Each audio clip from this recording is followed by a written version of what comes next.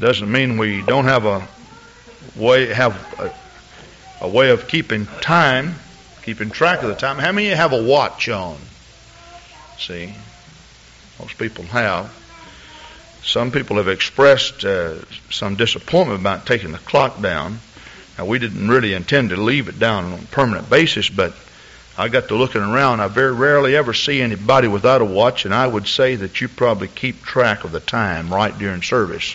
How many of you do that? Now, come on now. You're afraid to raise your hand. Well, see, I have my watch laying here because I'm keeping track of the time. Sunday morning, we do try to let you go about 11:45. All depends on who's preaching. Sometimes I go overtime. But we run buses, and it is imperative that we dismiss at a certain time because we have people right here in our congregation who ride buses.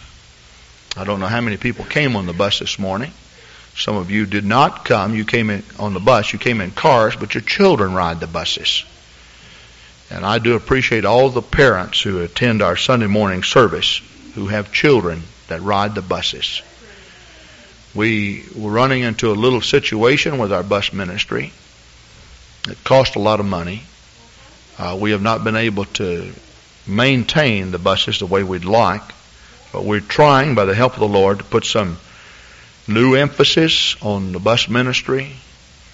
Recently in the Sunday morning service, we had 70-something visitors, and I think about 90% of those came as a result of bus ministry. I really appreciate that. Turn to Mark the 8th chapter.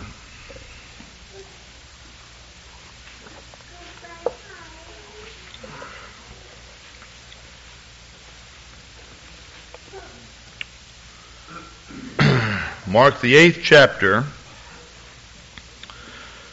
verse 36 and verse 37. And I want to preach to you this morning on the subject, the value of your soul. The value of your soul. Mark 8, verse 36. For what shall it profit a man if he shall gain the whole world and lose his own soul? Or what shall a man give in exchange for his soul? And notice, this is in the form of a question that the Lord posed. What he was talking about, the true sense and value of the soul and of eternal life. Now, you may be seated.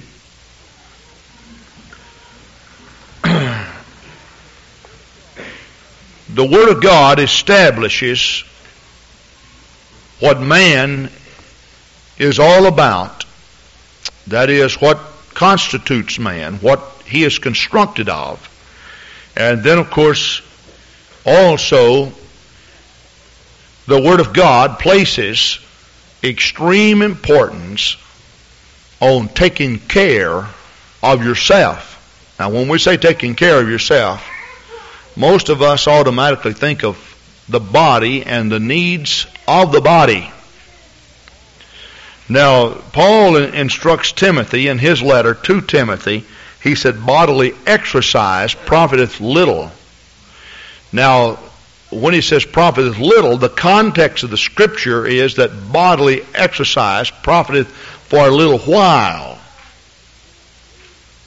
Now, see, when some people would look at the Scripture, they would say, well, you know, to keep your body in good physical condition doesn't mean much because the Bible says bodily exercise profiteth little. Now, what he was saying, it profited for a little while.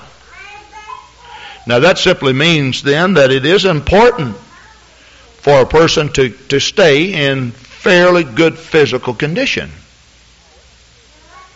However, he is saying this, that the thing that most people neglect is the eternal soul of a man. And the soul of a man lives forever and forever and forever.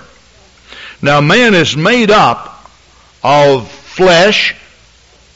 He is made up then of an inner being, which is spirit and soul. Now, if you will turn with me to 1 Thessalonians, the 5th chapter, and we will read verse 23.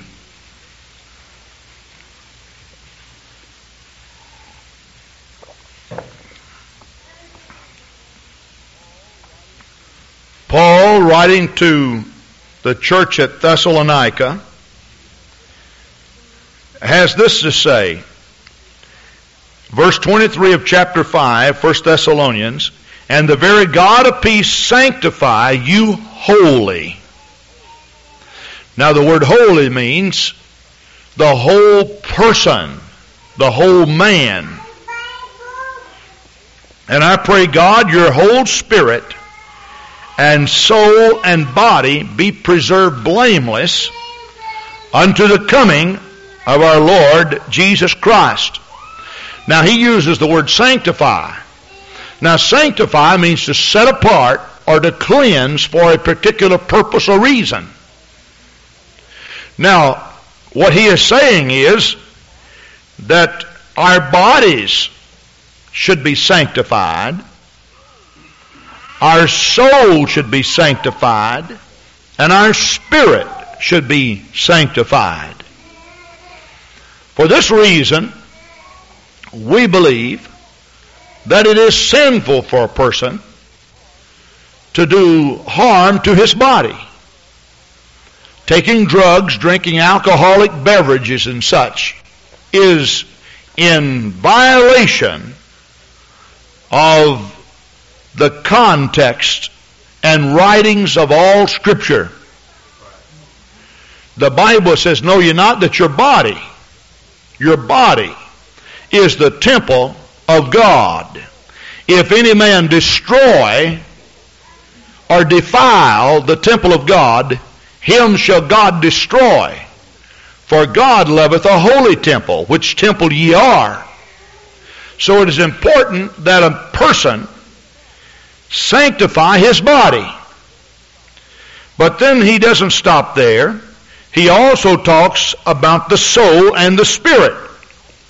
Now, in my search of the Scripture, the spirit is the element of the inner man that constitutes life.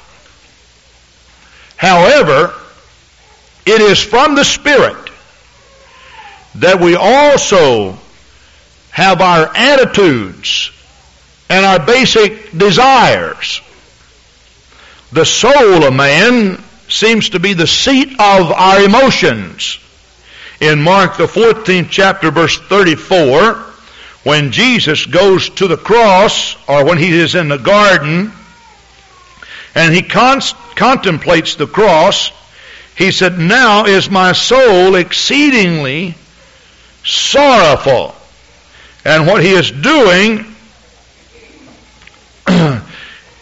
he is experiencing emotional pain that touches him deep down inside.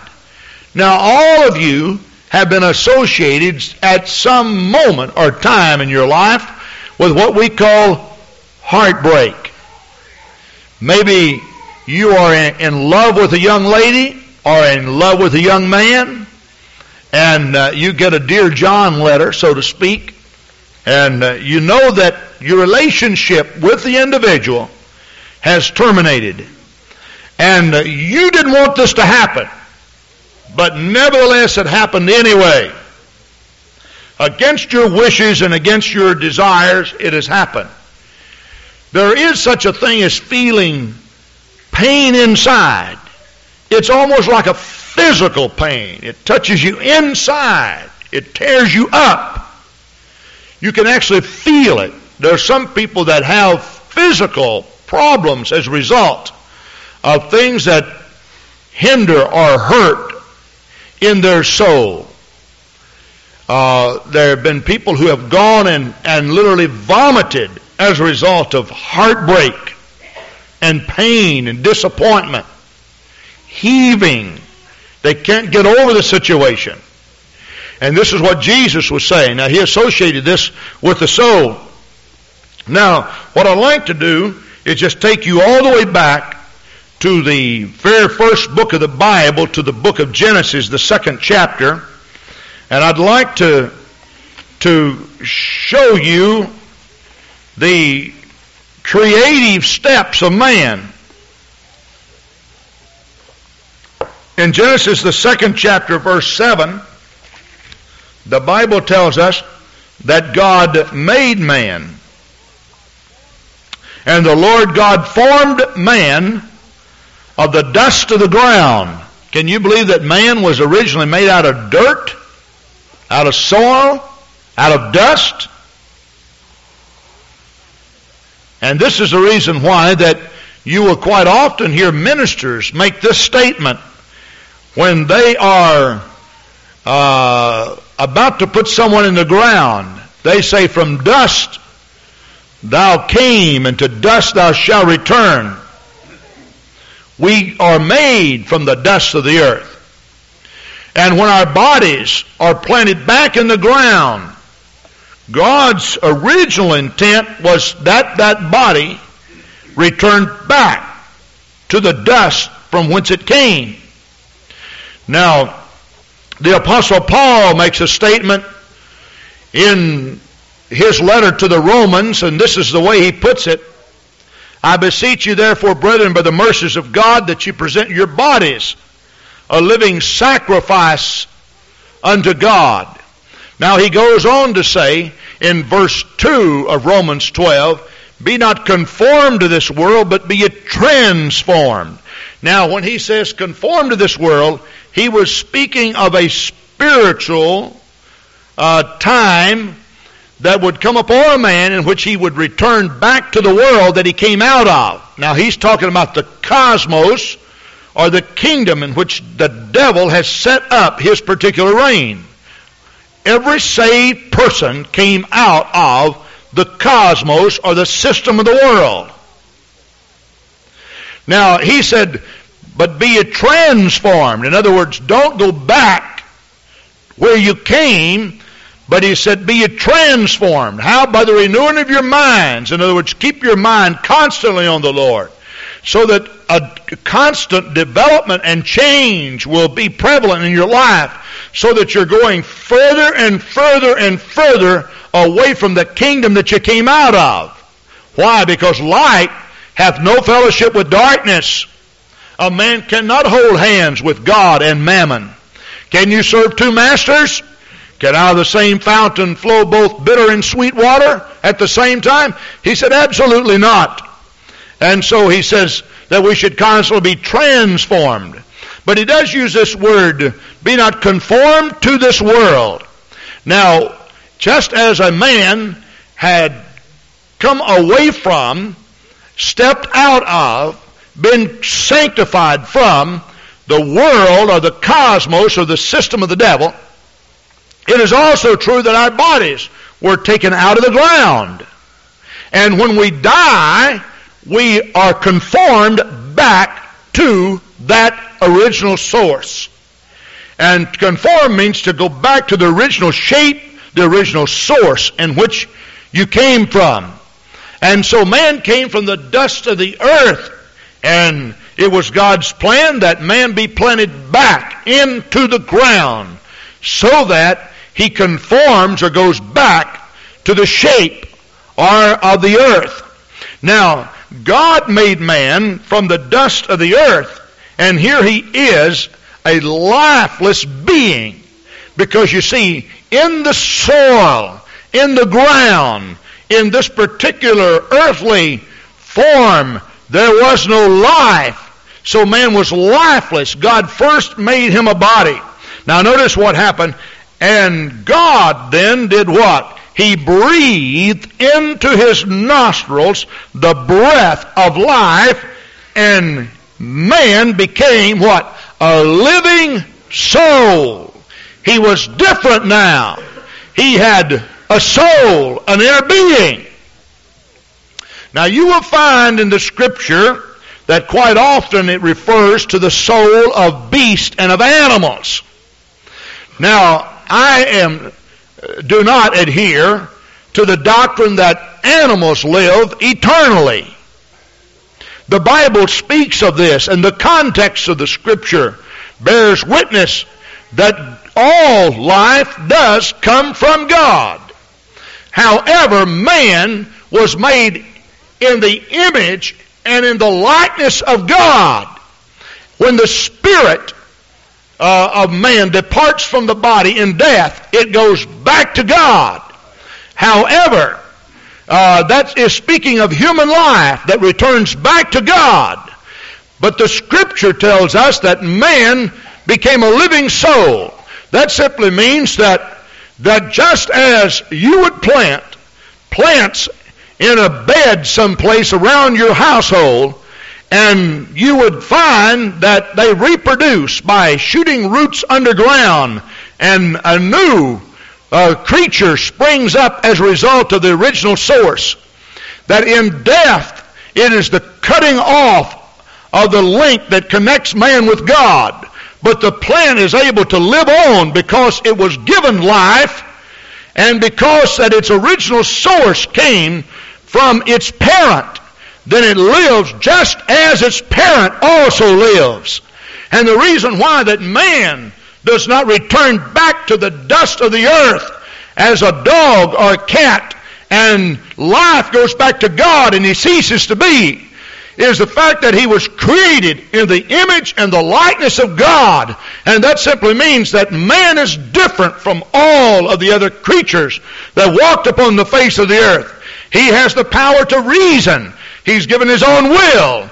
So inside of man is a living soul that lives forever and forever and forever. In other words, eternal life has been placed into him because he was made in the likeness and the image of an eternal God.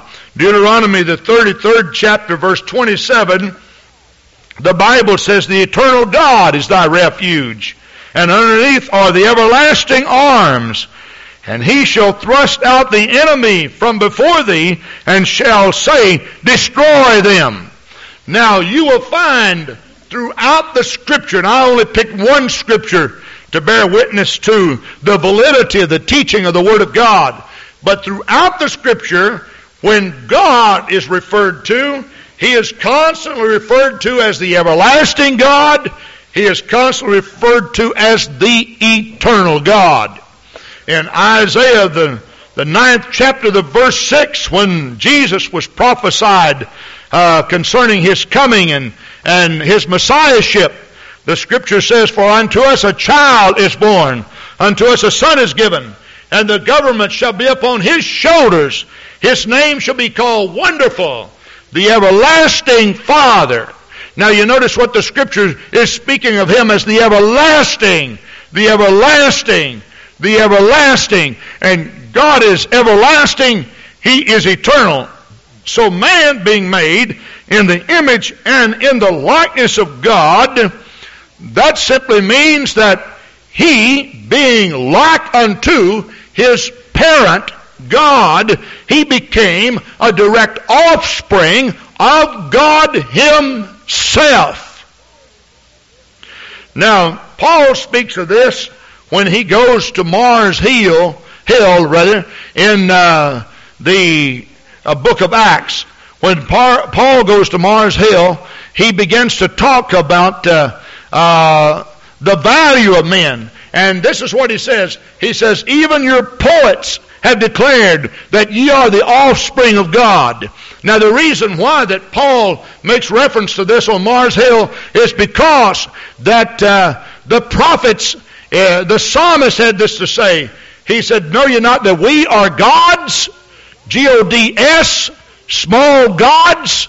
That simply means that we are not the everlasting God. We are not all-powerful. We're not omnipotent. We can't be everywhere. Why? Because there is much more to us than just spirit and soul. We are confined, each one of us individually, to a body. but we were made in the image and in the likeness of God. Now, what happens then when a man dies? When a man dies, the Bible tells us that his spirit goes back to God, the giver of all life. The Scripture then tells us that the body is placed in the ground.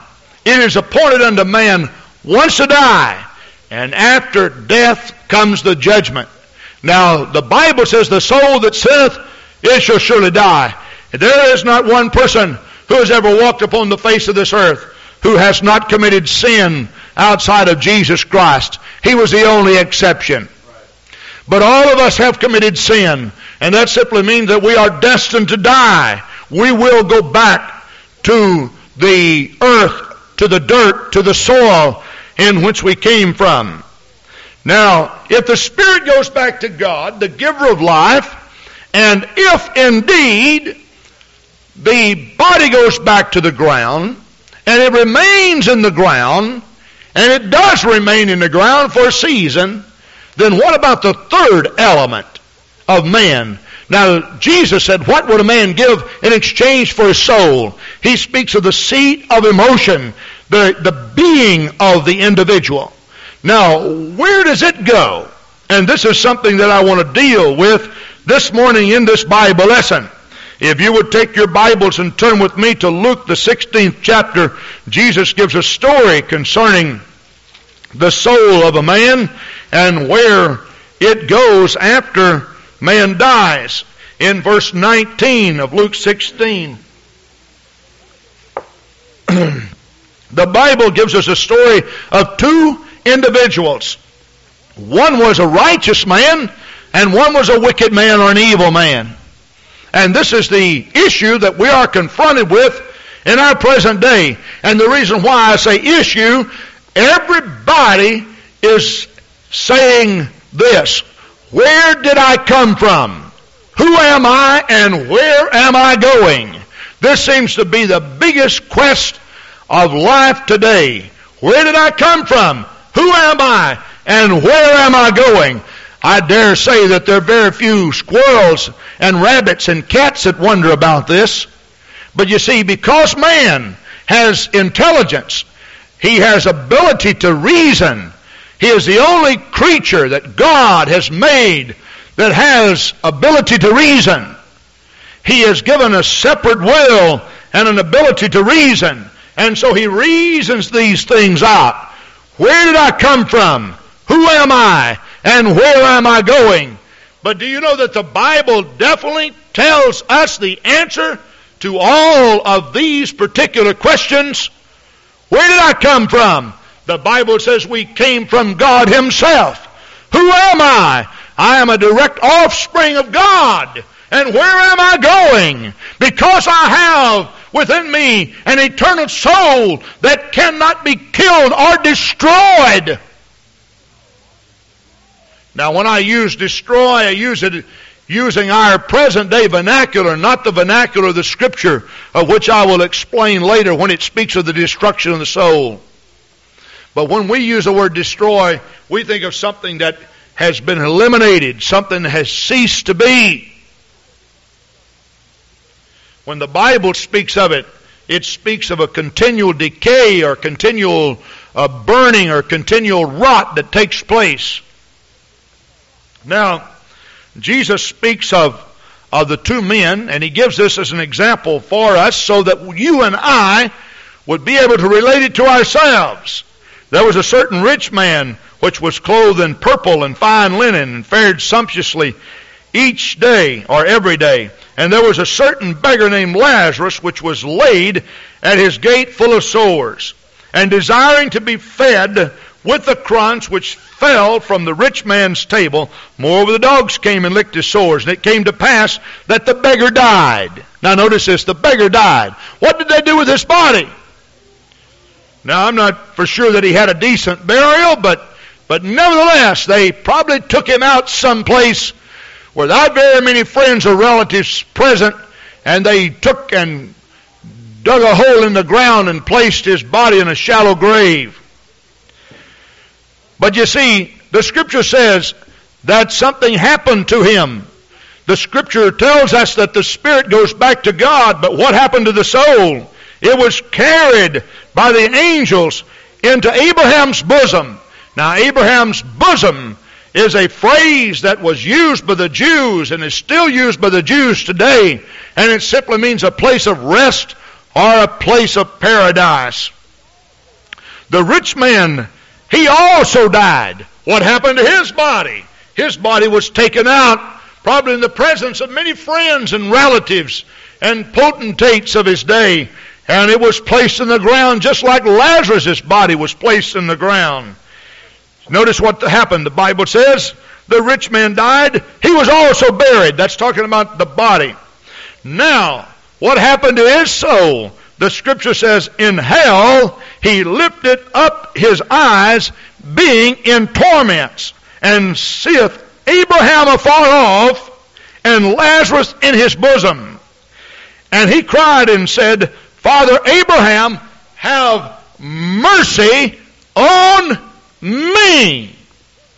Now, this is a very, very important passage of Scripture for your consideration today. Because if you die without making peace with God, without having true Bible salvation, without having been born of water or of spirit, you have absolutely no hope at all of ever dwelling eternally in the presence of God. The Scripture bears witness to this. Jesus said, except ye repent, ye shall all likewise perish. Luke 13:3. Jesus also goes on to say, for God so loved the world that he gave his only begotten Son, that whosoever believeth in him should not perish, but have everlasting life. Now, God's will is that you be saved. He does not want you to die a sinner's death in hell. But nevertheless, when the body is placed in the ground, when you have sealed your lips and you speak no more, and when your eyes are closed and your ears do not hear, the spirit of life goes back to God. But the soul, being the offspring, the offshoot of God himself, it lives forever and forever and forever. And being that it is that eternal part of man that came from God, it is like all other creatures who are directly related to God. The angels of heaven were created in the likeness and in the image of God. And man was created in the likeness and the image of God. The devil himself and all the angels that were taken out of heaven as a result of rebellion that became demon spirits in the world today, they cannot be eliminated. There is no such thing as the annihilation of the soul, as some people would like for you to think. Now, the Jehovah's Witnesses go around, they knock on doors, and they tell you, well, don't worry about hell because there is no such place. Now, it's true that they can logically reason that because they have a different Bible than the original. You see, the Jehovah's Witnesses, they have the New World Translation. Now, their New World Translation was given to them by their first leader or the founder of the Jehovah's Witness faith, a man by the name of Russell. And this man, by the name of Russell, took Barry's interlinear commentary, and he took, not knowing the Greek himself, and formed the New World Translation of the Bible. Now, all of this is documented. You can go down to the Madison Public Library and check out the books. He did not even know the Greek alphabet, and yet he calls his Bible a translation. It is not a New World Translation, friend. It's a New World Commentary. And it's Russell's commentary. It's not the Bible. He did not believe in a hell. And he set out to prove, according to the Scripture, that there was no hell. But you see, the only way you can properly interpret Scripture, you must first find out what the Scripture teaches, and then you establish your doctrine according to what thus saith the Word of God. You don't first establish what thus saith John Grant, or thus saith Rich Thomas, or thus saith George O'Neill, and then make your Bible to fit it. Friend, that does not work. You first establish the teaching of the Bible, and then you conform to the teaching of the Bible. So they go around, they tell people, oh, don't worry, there is no such thing as hell. Now, Jehovah's Witness, for the first time, if you're here and you're Jehovah's Witness, and you think that it's very unethical for me to call your particular faith behind the pulpit, I'm sorry that you feel this way, but you need to hear this. I say you need to hear this. And if you're taking classes and lessons from a Jehovah's Witness, the first thing you need to do is lock your door next Tuesday morning at 10 o'clock when they come, or whenever they come, and don't let them in.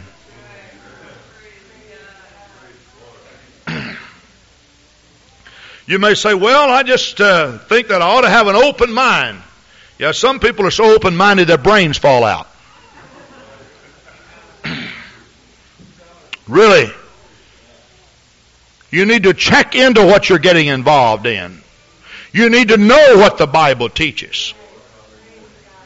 But they'll come and say, well, there is no such thing as hell.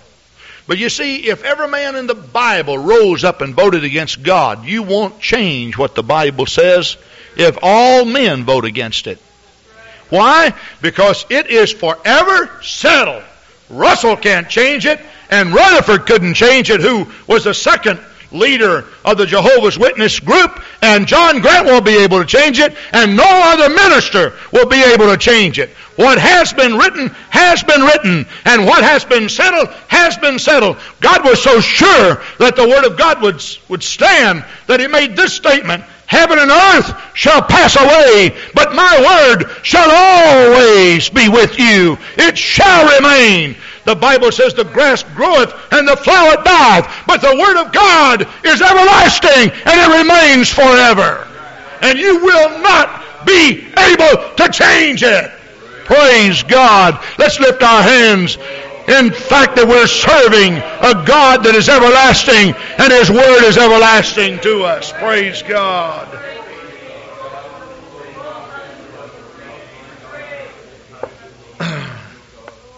Praise God. So here we see a rich man dying, and we also see a poor man dying. One man was a saved man. He had made his peace with God.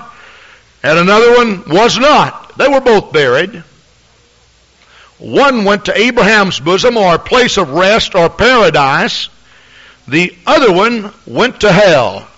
Now, when he lifted up his eyes, he was in torment. Now, can you believe that a place of fire, where the body is not there?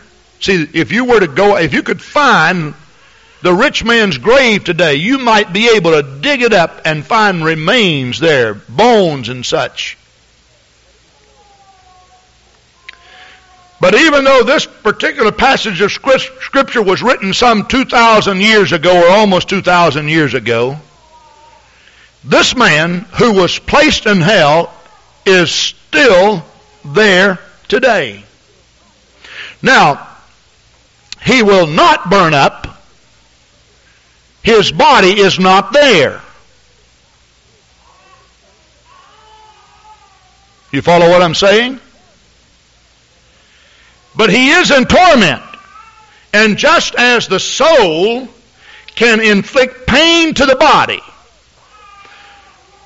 the soul also, absent from the body, has the ability and the power to reason. It has the ability and the power to be emotional. It has the ability and the power to experience pain when it is absent from the body. Now, there is a part of mankind that certainly baffles all scientists. People have researched the body and they've looked in the brain. They have not yet been able to determine what really makes life and what causes death. You could take your mind or your brain and you could take it all apart, and they know the structure of the cells of the brain. They made a lot of research. But where does all of that come from? What gives an individual personality? What makes him distinctively different? Why is he what he is? It's because he is the offshoot of God himself. But because that he will not accept his parent, God, and because that he will not serve him and trust him, and because that he does not seek after him, there comes a time in which God has to cut him off.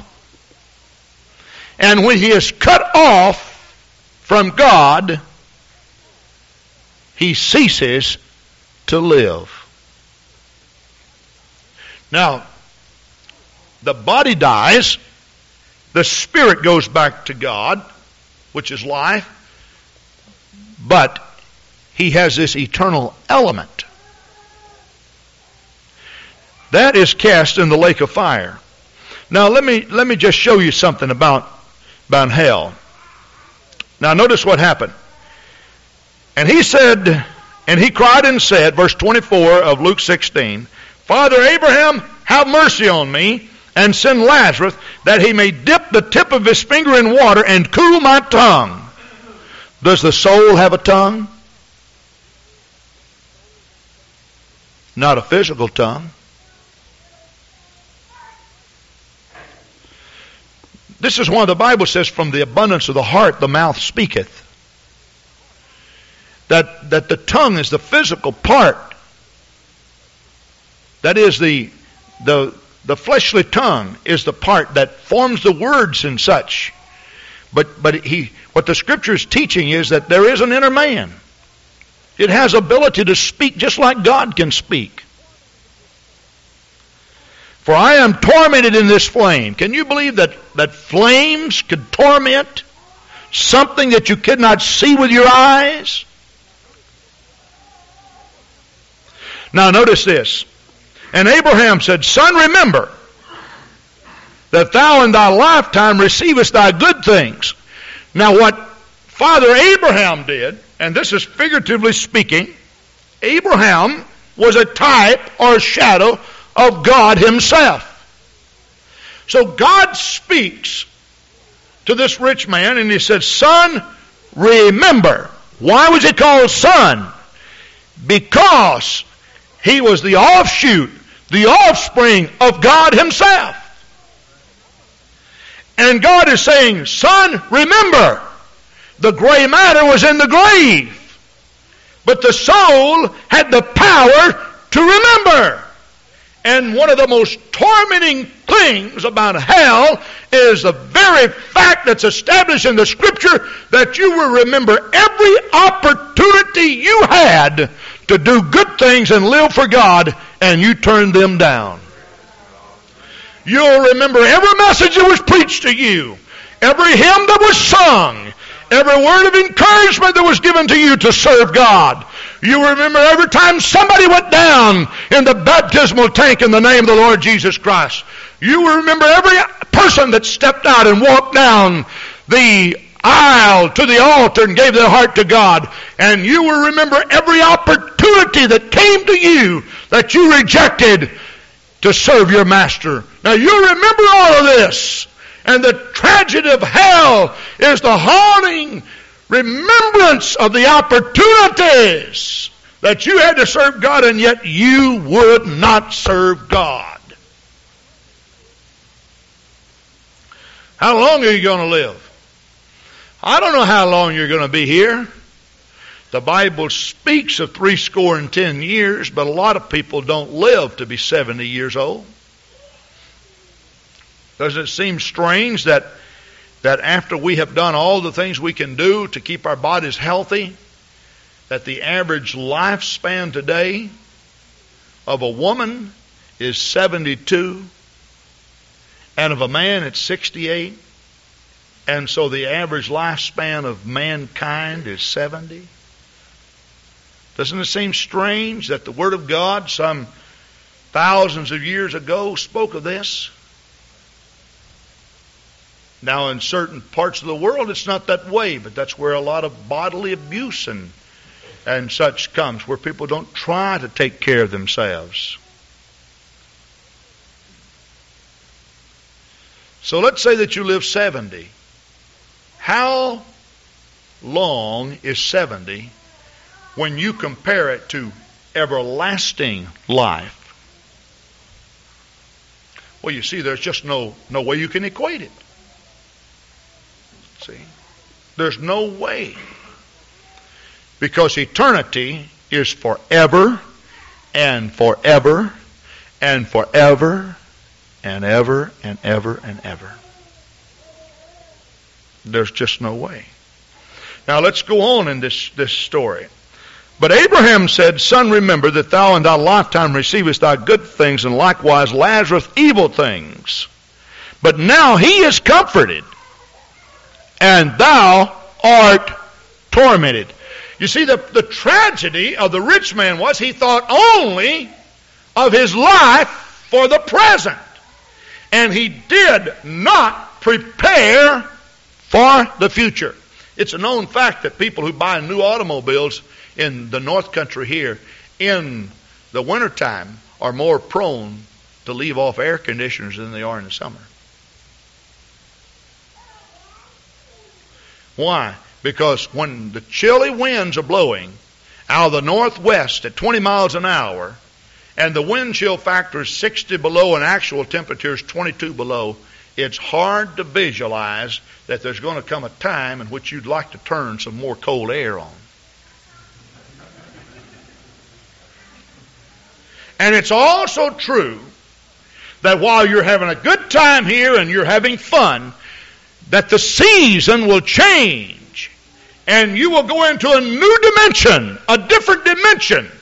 The body's going to be placed in the ground and the spirit of life goes back to God.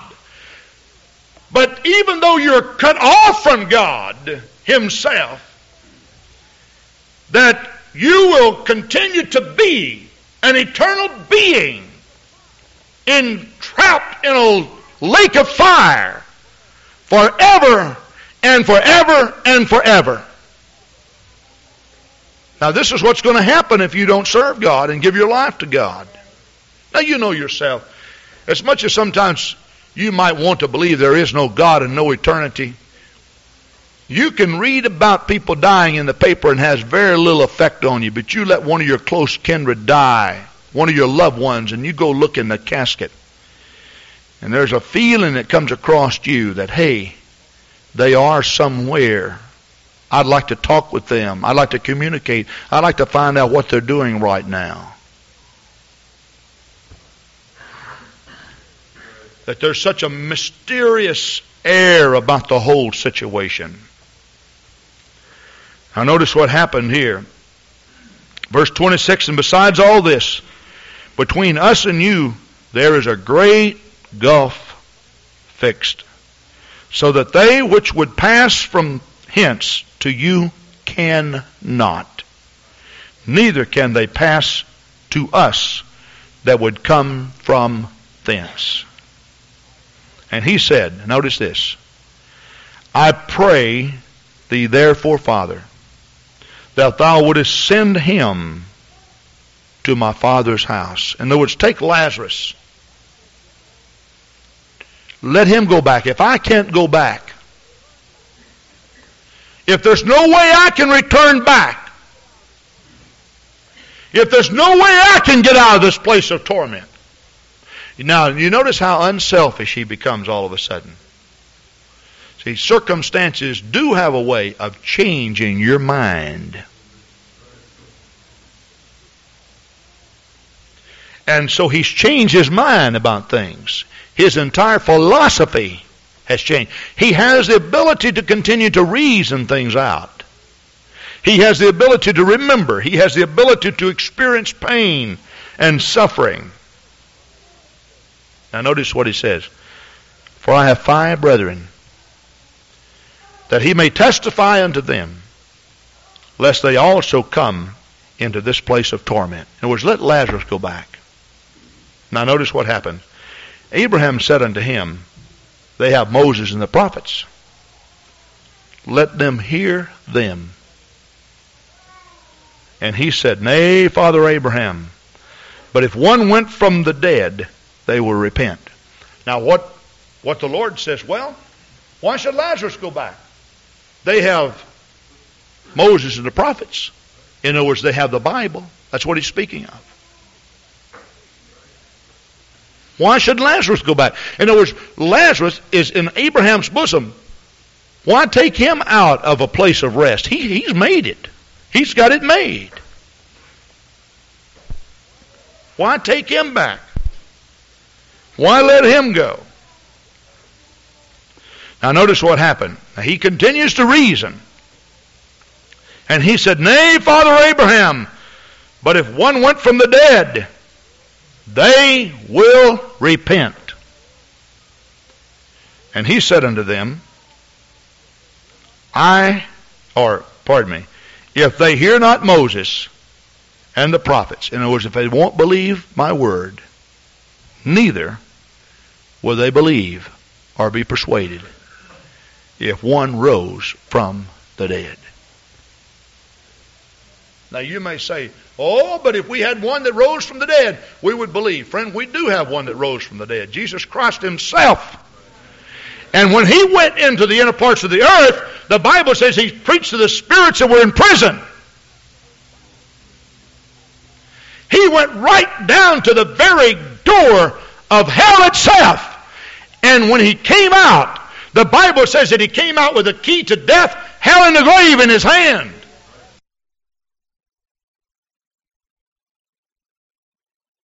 But friend, after he arose from the dead, the world still did not believe. And 2,000 years later, they're still not believing, even though they all admit that Jesus Christ did indeed come from the dead. And so the logic that God used was this.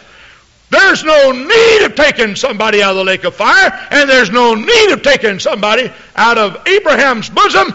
I came forth from the grave, and they will not hear. Let's look at a scripture that speaks of bodily punishment in hell. Matthew 10:28.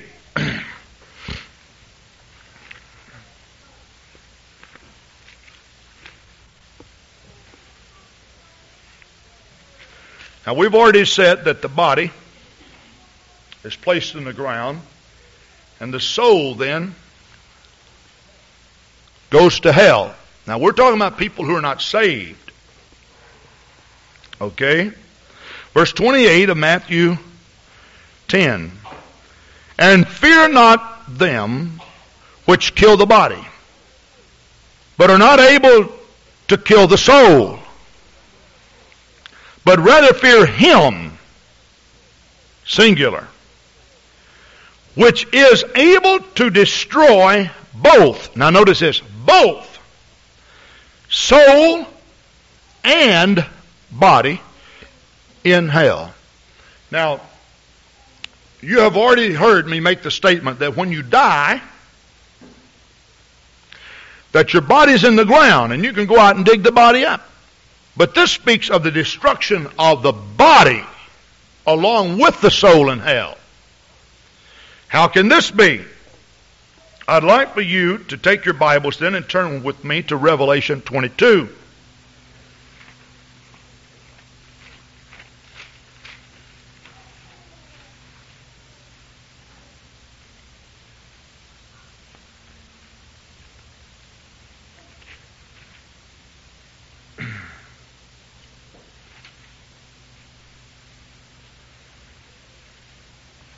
Praise God. All right, Revelation 22.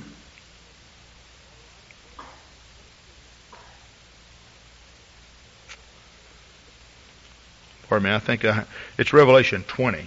Okay, I'm looking at the wrong passage of Scripture. We'll be reading Revelation 22. Okay, Revelation 20, verse 11 through 15. Okay. And I saw a great white throne, and him that sat on it, from whose face the earth and the heaven fled away, and there was found no place for them. And I saw the dead, small and great, stand before God. And the books were open, and another book was opened, which is the book of life. And the dead which were judged out of those things which were written in the books according to their works. And the sea gave up the dead which were in it, and death and hell delivered up the dead which were in them. Now that's simply saying that there will be a time that this rich man, along with all the other people who went to hell, will be delivered up out of hell. They'll be delivered up to God to be judged. And they were judged, every man according to their works. And death and hell were cast into the lake of fire. This is the second death. And whosoever was not found written in the book of life was cast into the lake of fire. Now, what the Scripture teaches, and we do not have enough time to go into all of the Scriptures relative to this subject, but if you die lost without God, your body is placed in the ground, it's buried, and your soul goes to hell. But there will be a time in which God will call all of the deceased bodies from their graves. What happens is that there will be a resurrection of the dead, even those who are not resurrected for the purpose of eternal life. Now, we constantly talk about the resurrection of the dead when all the saints are going to get up out of the ground. Just as the soul of man will leave a place of rest or a place of paradise and inhabit the body, and at the sounding of the trumpet be caught up to meet the Lord in the air, after that there will also be a resurrection. This is what Peter was speaking of in Acts the 2nd chapter when he was preaching to the people there. When he speaks of the restitution of all things, he's talking about the time in which God will bring back every soul to stand before Him. Revelation 1 and 7 tells us that every eye shall behold Him, even those that pierced Him. That's speaking of Jesus. The Bible also tells us 3 places in the New Testament that to Him, speaking of Jesus, every knee shall bow and every tongue shall confess. And let me tell you, friend, when you spend a few years in hell, when you come before God, you're going to fall down and you're going to beg for mercy. But you see, at that time, He is not the Savior of the world. He is the judge of the world. And He cannot, by virtue of His plan of salvation, save a man simply through His begging and pleading then. If you want to be saved, you should beg for mercy today. But because of pride and a lot of other things that grip the soul of man, man doesn't like to humble himself before his God today. Submit yourself therefore unto God. Resist the devil, he will flee from thee. Draw nigh unto God, and he will draw nigh unto thee. But the hardest thing for man to do is to submit himself to his God. Why? Because he likes to think that he is Mr. So-and-so. He likes to think that he is somebody. He likes to think that he is independent. Friend, all God would have to do to scare the daylights out of you is to just whisper in your ear, boo, real loud.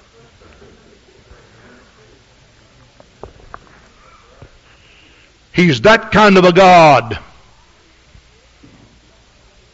But because it's your self-will and because you do not want to submit and because you want to have your way, and God has allowed you to make a choice, if you want to die lost, God says that's your business.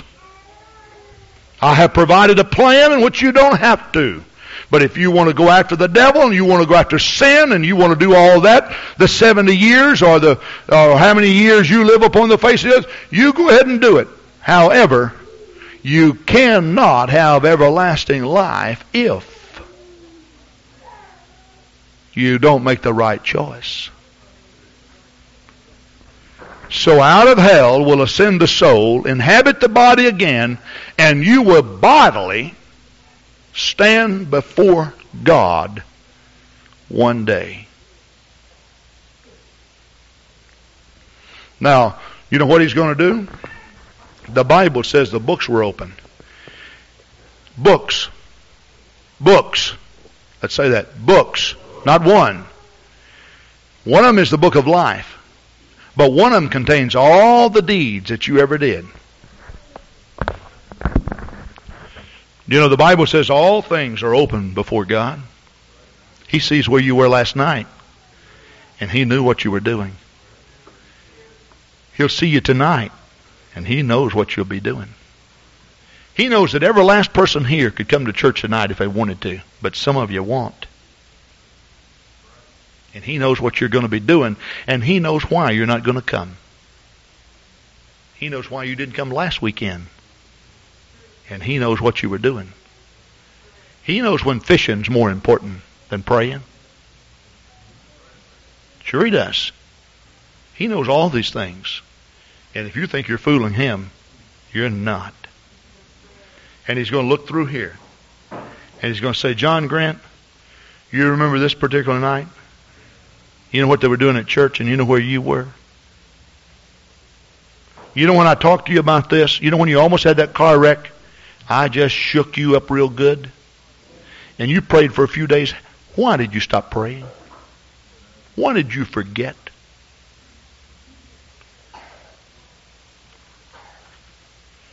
You remember that time that you felt guilty for a long time because of your sin? Let me ask you, John, do you know the story of the old rugged cross? You believe in it?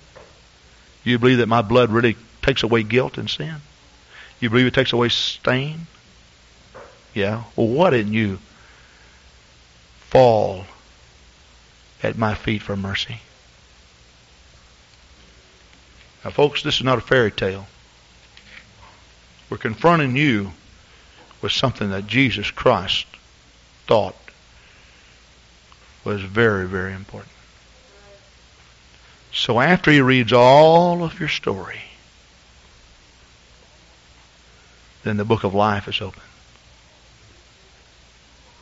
And He goes down the line. I don't really know what it's all about or how the details are going to be. And He looks for Grant. G-R. And then the book is closed. He said, son, I didn't find your name in the book of life. Why didn't you want life? I guess I wanted it, but you didn't want it bad enough to suffer persecution for a while. Now you made your choice. You made your decision. Now, because there has been a unity of both the body and the soul, the body and the soul then is cast into the lake of fire. This, notice what the Scripture says, is the second death. In other words, there was one death that came to the body. It was placed in the ground. But God brings all of that dirt back together. You would say, can God really do that? Where do you think Adam came from? Where do you think you came from? You better believe that He can. One man who was a pilot wanted his body cremated and his ashes scattered throughout the North American continent. But let me tell you something. If God sees every sparrow that falls to the ground, if He gives life to every ant and every mosquito, friend, He knows where his ashes fell.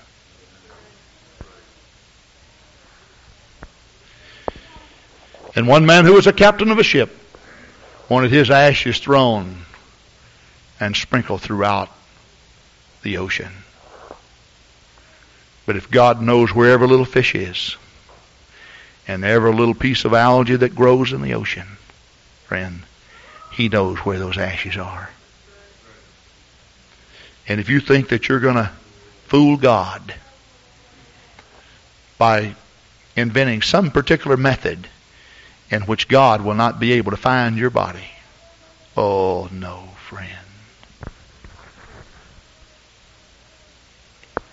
Everything that we see came from God's mind. And He knows it all. And He's going to bring the body back. Now the second death. The Bible speaks of the second death. Notice this, Revelation 21 verse 8. The Bible says, but the fearful and the unbelieving and the abominable and murderers and whoremongers and sorcerers and idolaters and all liars shall have their part in the lake which burneth with fire and brimstone.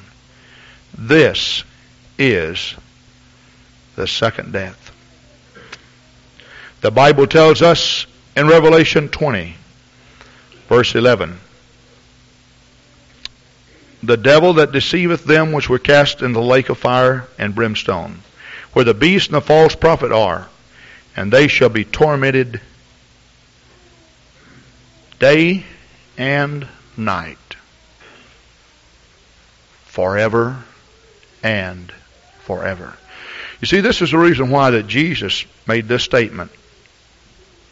He said, what would a man give in exchange for a soul? Question mark. Would you be so foolish as to sell your soul for a little earthly pleasure? What he's saying is, what kind of a price tag can you possibly place on eternal life? What is wrong with people that they would listen to a deceiving devil and not make peace with God? Jesus went on to say in Mark the 9th chapter verse 47, He said, if thine eye offend thee, pluck it out. For it is better that man go to heaven with one eye than to go into hell with two. And if thine hand offend thee, cut it off. Now He was not saying, oh, you better cut off your hand if you can't keep your hands to yourself. He has a method, and that is repentance. See? But what He was doing, He was using logic to say, wouldn't it be a lot better for a man to go to heaven with one hand than to hell with two? And God has so designed the lake of fire, after judgment comes, where that He will be burned forever and forever and forever. Now notice, He speaks of the second death in Revelation 21 verse 8. If you will turn with me for my final scripture today in John the 8th chapter.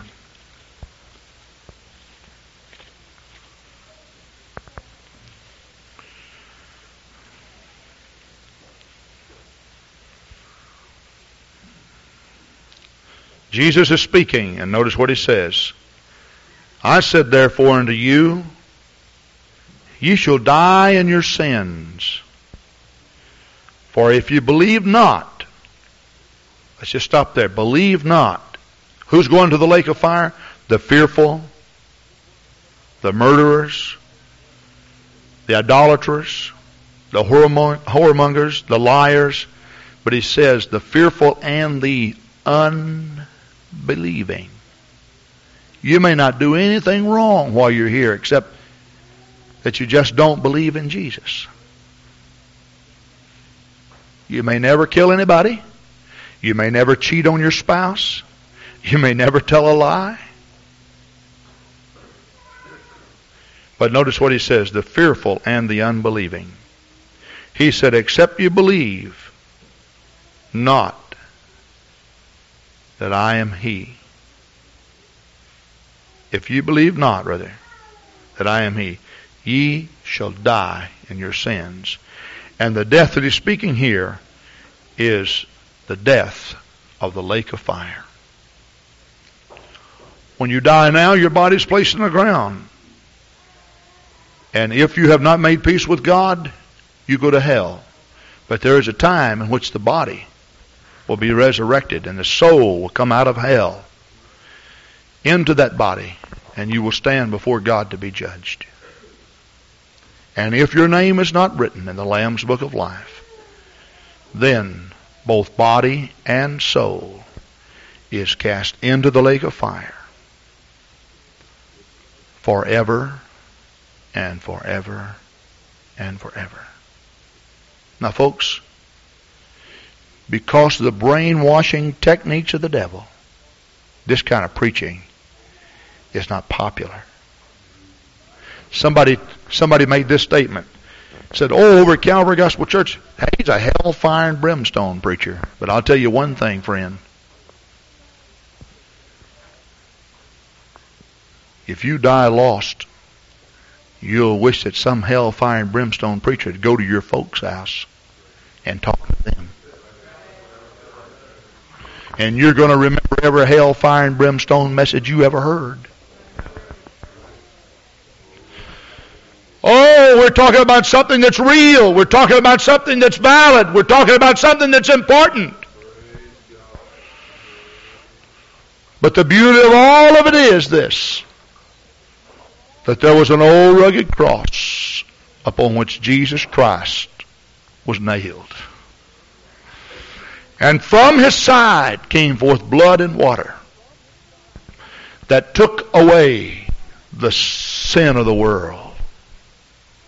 And if you would come right now and give your heart to God, be buried in his precious name and filled with his Spirit, your sins will be taken out, blotted away, and your name written in the Lamb's Book of Life. Would you stand with me right now?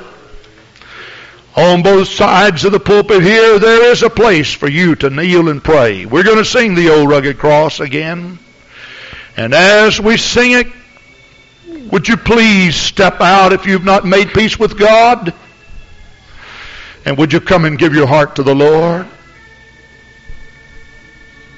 On a hill far away stood an old rugged cross, the emblem of suffering.